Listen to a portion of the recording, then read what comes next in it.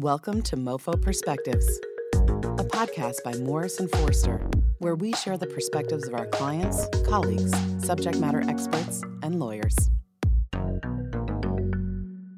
Hello, welcome to the Above Board podcast. This is your host, Dave Lynn, and I'm a partner at Morrison Foerster, and I practice in the areas of public company counseling and corporate governance. And I'm very pleased today to be joined by my colleagues, Spencer Klein and Brandon Parris. Spencer is a partner at Morrison Foerster and serves as co-chair of the firm's Global Mergers and Acquisitions Group.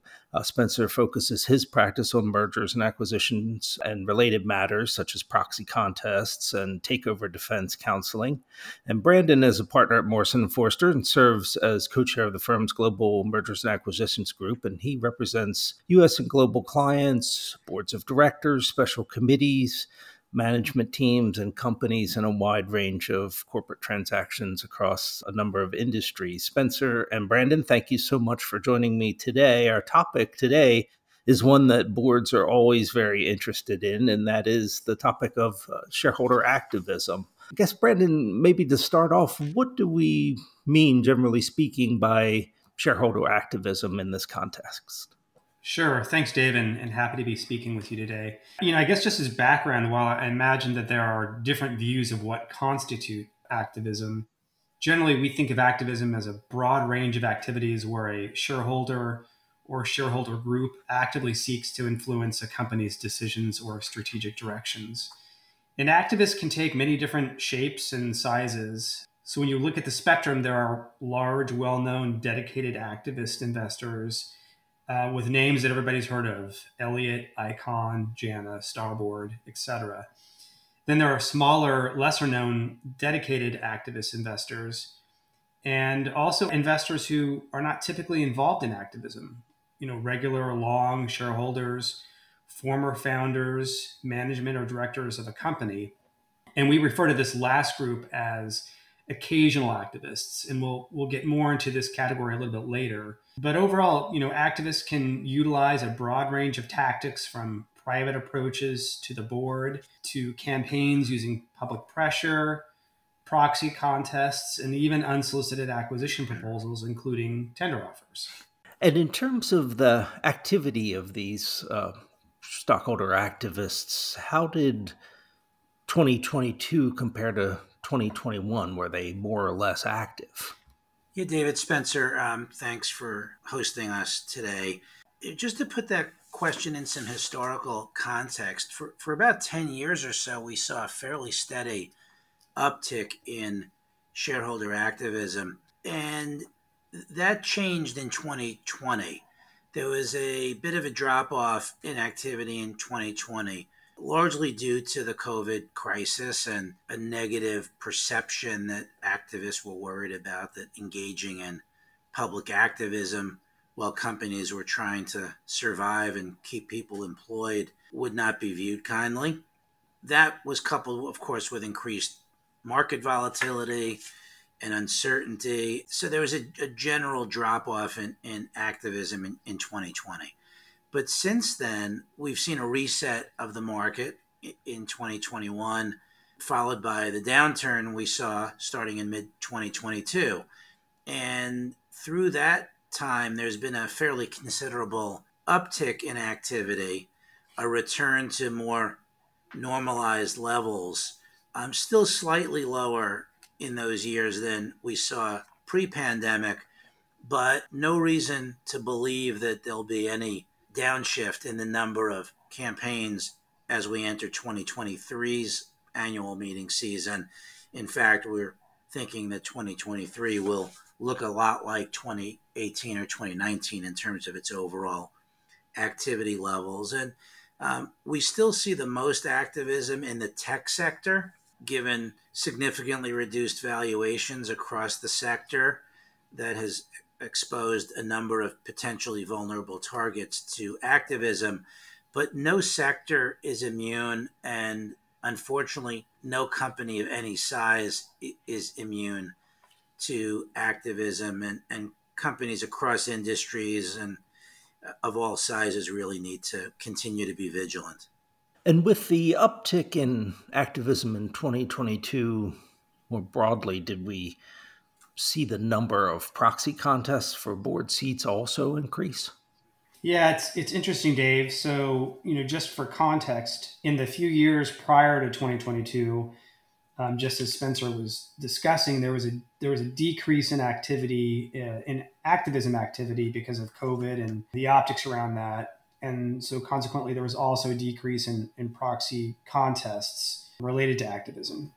In 2022, proxy contests increased, generally consistent with the increased level of activism that we saw in 2022 that Spencer just touched on. And as COVID-related market considerations waned from the levels in prior years, activists focused much more on a company's fundamentals. And we're targeting areas of vulnerable balance sheets and other things as they look to press on in their campaigns. We expect to see activism continue as a constant presence in the corporate landscape. So from our perspective, it's here to stay in one form or another. And as Spencer mentioned, no one's really immune from that. But having said that point, it's worth pointing out that several prominent activists lost shareholder votes in 2022, and activists won board representation in under 50% of the contests that went to a shareholder vote in 2022. And, also interestingly, activist funds lost around 17% in value in 2022 compared to positive returns of 16% and 10% in 2021 and 2020, respectively. So the landscape is constantly shifting, but we do expect it to be focused on seeing activism in one shape or another in the future. And what are some of the themes that you've been seeing in recent activist campaigns? So there are a few things I think we can touch on in response to that question. I think one thing to note is that while activism is focused on a very broad range of desired outcomes, one of the general themes we've seen increasingly over the last several years is that activists are focused in one way or another on M&A activity. And there's a couple of categories in that we'll talk about in a moment, but broadly defined, M&A focused activism constituted 41% of all activist campaigns in 2022. And that trend continues into 2023. The first quarter of 2023 saw 44% of all activist campaigns focused in one way or another on an M&A related thesis. And those really fall generally into two categories, a proactive campaign and a reactive campaign. In the proactive category, we would include things like affirmatively taking actions to try to put the company into play or to promote a breakup of the company, including where the activist makes its own hostile offer. And then reactive strategies are really focused on opposing an announced transaction, either because the activist prefers a standalone strategy as a way of creating value, or to try to put pressure on the buyer in an announced M&A deal to force an enhanced transaction that delivers more value to the shareholders, including the activist. So we see both of those as really central to the focus of M&A activism over the last several years and currently. And I think we can probably predict that there'll be more of the proactive variety given current market conditions.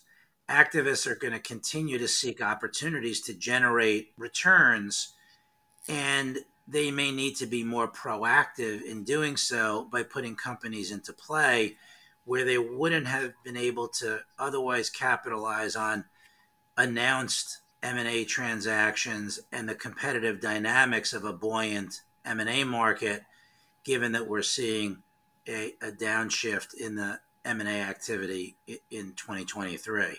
So we would expect the mix to be more focused on the proactive type of M&A thesis than the reactive type.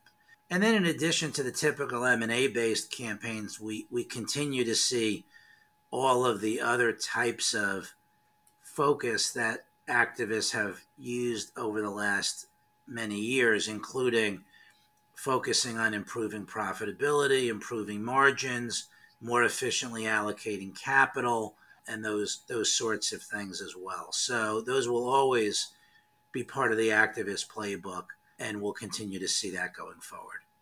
Yeah, and some additional themes just to tack on to what Spencer said, and I mentioned this at the outset when we were talking about the landscape of different types of activists, and one is activists who are engaged in occasional activism. And this has really been part of a general trend over the last decade or so. We see institutional investors and others being more sympathetic to and really in some cases embracing activist tactics to achieve their investment goals. So those investors who you wouldn't traditionally think as being a quote unquote activist, walking and talking and doing things like a traditional activist as part of their thesis in their investment.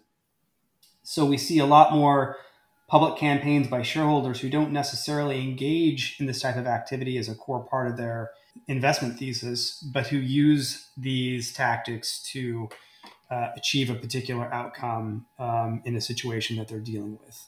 We're also seeing activists continuing to use ESG considerations as wedge issues in advancing their campaigns. So as an example, Engine One's successful campaign to obtain board representation at Exxon, despite owning a very small percentage of stock, was a watershed event in the market. Engine One was able to use environmental concerns to garner support of Exxon's major institutional investors to really make a difference in that case. However, there is growing political opposition to the overall ESG movement, and that may impact the ability of activists to leverage those types of themes going forward, but time will tell.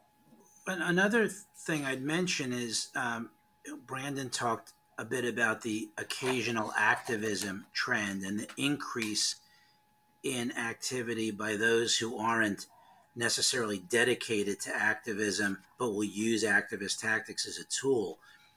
The flip side of that is something that's also interesting, which is we've seen some dedicated and prominent activists diversify away from activist strategies and take a more low-key approach. For example, Pershing Square's announcement that it would cease running public campaigns as part of its core strategy and focus instead on constructive stakes in well-performing companies is a fairly interesting development given how noteworthy and in some cases aggressive Bill Ackman and his Pershing Square fund have been. And we've seen other activists diversify away from purely activist strategies as well, including those that have pursued large acquisitions themselves, sometimes in combination with private equity funds and sometimes with their own private equity arm. So that's an interesting trend that we'll be watching as well. All that said, by way of cautionary note, I don't expect activism to go away anytime soon. And although there might be some diminished activity by some activists, boards certainly need to be ever vigilant in protecting the corporation and its strategy from short-term interests. One topic that we've heard a lot of discussion about in the context of activism is the universal proxy card. And what is that, and how do you expect that to impact activism in 2023 and beyond? These days you can't really talk about activism without talking about the universal proxy card and the impact that that's going to have on the activism landscape. And just for context, so historically in a election contest, a traditional proxy contest, the company and the dissident shareholder distributed separate proxy cards, and shareholders voting by proxy, so not those who are actually at the meeting, but using a proxy to vote, were generally unable to vote for a combination of director nominees, from the competing slates. So, the company has their own slate, the activist has their own slate, and shareholders voting by proxy would have to pick one or the other. That's all they were permitted to do.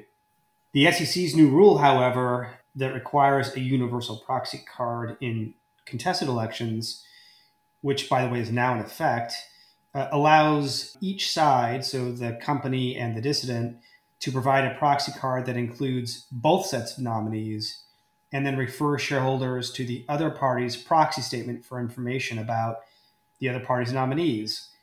So with this new requirement that the SEC has adopted, shareholders can now mix and match from the two slates on either proxy card. And you're not left with the old regime of only being able to pick the company's proxy card or the dissidents. So it changes the landscape pretty considerably. Yeah, Dave, it is early in the proxy season in 2023 to draw any real conclusions yet about the experience we're seeing. We'll certainly do some analysis of this after the proxy season is over, but this is the first year in which the universal proxy card is in effect for all companies. And so we'll be keeping a close eye on it, but there are certainly some things that we think are likely to result from the universal proxy card. One is that since shareholders can mix and match nominees from competing slates, we think it's likely that dissidents may win more minority representation. Since you can now decide to put one of the dissidents' nominees or two of the dissidents' nominees on the board, rather than having to vote for a whole slate, there's an increased possibility that shareholders will make that choice. On the other hand, election of a control slate may be less likely, unless the shareholders perceive a real need for radical change, or the dissident is proposing an acquisition that the shareholders favor. Otherwise, it seems likely that just as shareholders may choose to include one or two of the dissident's nominees on its proxy, that it may not include more than that, with the thought being minority representation may not be such a bad thing in the context of a particular company, but we're not looking to change control and hand it to the activist. I think another potential outcome is that the ability to elect a minority slate might make it attractive for even more of these occasional activists that Brandon referred to engaging in proxy contests, because those folks, some of them at least in certain contexts, might have shied away from the expense of a proxy contest given the uncertain outcome. But if it's more likely that you might get one or two of your nominees elected, it might embolden some of these occasional activists to promote a slate and to engage in a proxy contest. One of the other aspects of this that we're going to be keeping an eye on is we suspect that there'll be a much greater focus now on the skills and credentials of the individual nominees of each of the two sides. It's not about the dissident slate versus the company's slate. It's about the dissident's director nominees and the company's director nominees. And so there may be even more focus on individual skills and credentials and how those skills and credentials enhance the board, fit with the needs that the company may have, and the like. And so this could certainly encourage companies and dissidents to resort to more personal attacks on the opposition's nominees, making proxy contests, which are never all that pleasant, even more contentious than they have been in the past. And in light of that, companies may want to take a look at their proxy materials and their related disclosures and their processes, including things like director biographies and skills matrices, to make sure they're focused on this potential, as well as just taking another look at their standard director nominee questionnaires to make sure they're soliciting all the information they might need. We also think proxy advisory firms may become even more influential than in the past, because shareholders now will not have a binary decision, the directors nominated by the company versus the director candidates nominated by the dissident. But now it's a much broader array of choices from among all the candidates. So that might make them look even more towards the advice of proxy advisory firms. And then finally, I'd say we expect that there will be a significant change in the dynamics of and the relative leverage in settlement negotiations between companies and activists. Most of these campaigns do settle in one way or another, but that dynamic of settlement is likely to be different given some of the other effects that we've talked about over the last few minutes. So those are some potential impacts as we get into the proxy season this year that we'll be keeping a close eye on. Yeah, and maybe the last thing I would just touch on to close this particular discussion out is to pick up on something that Spencer said, which is with the universal proxy card, companies may want to re-examine their proxy materials. And we're also seeing that with a lot of our public company clients, not just with their proxy materials, but also taking a look at their bylaws to make sure that they have the most state-of-the-art advanced notice provisions and other requirements for nominating stockholders to follow if they're going to be putting forth director candidates. And as we've been having these conversations with our clients, many of them are amending their bylaws to get to that sort of state-of-the-art spot where they're moving their bylaws in a direction to keep up with the change in the requirements.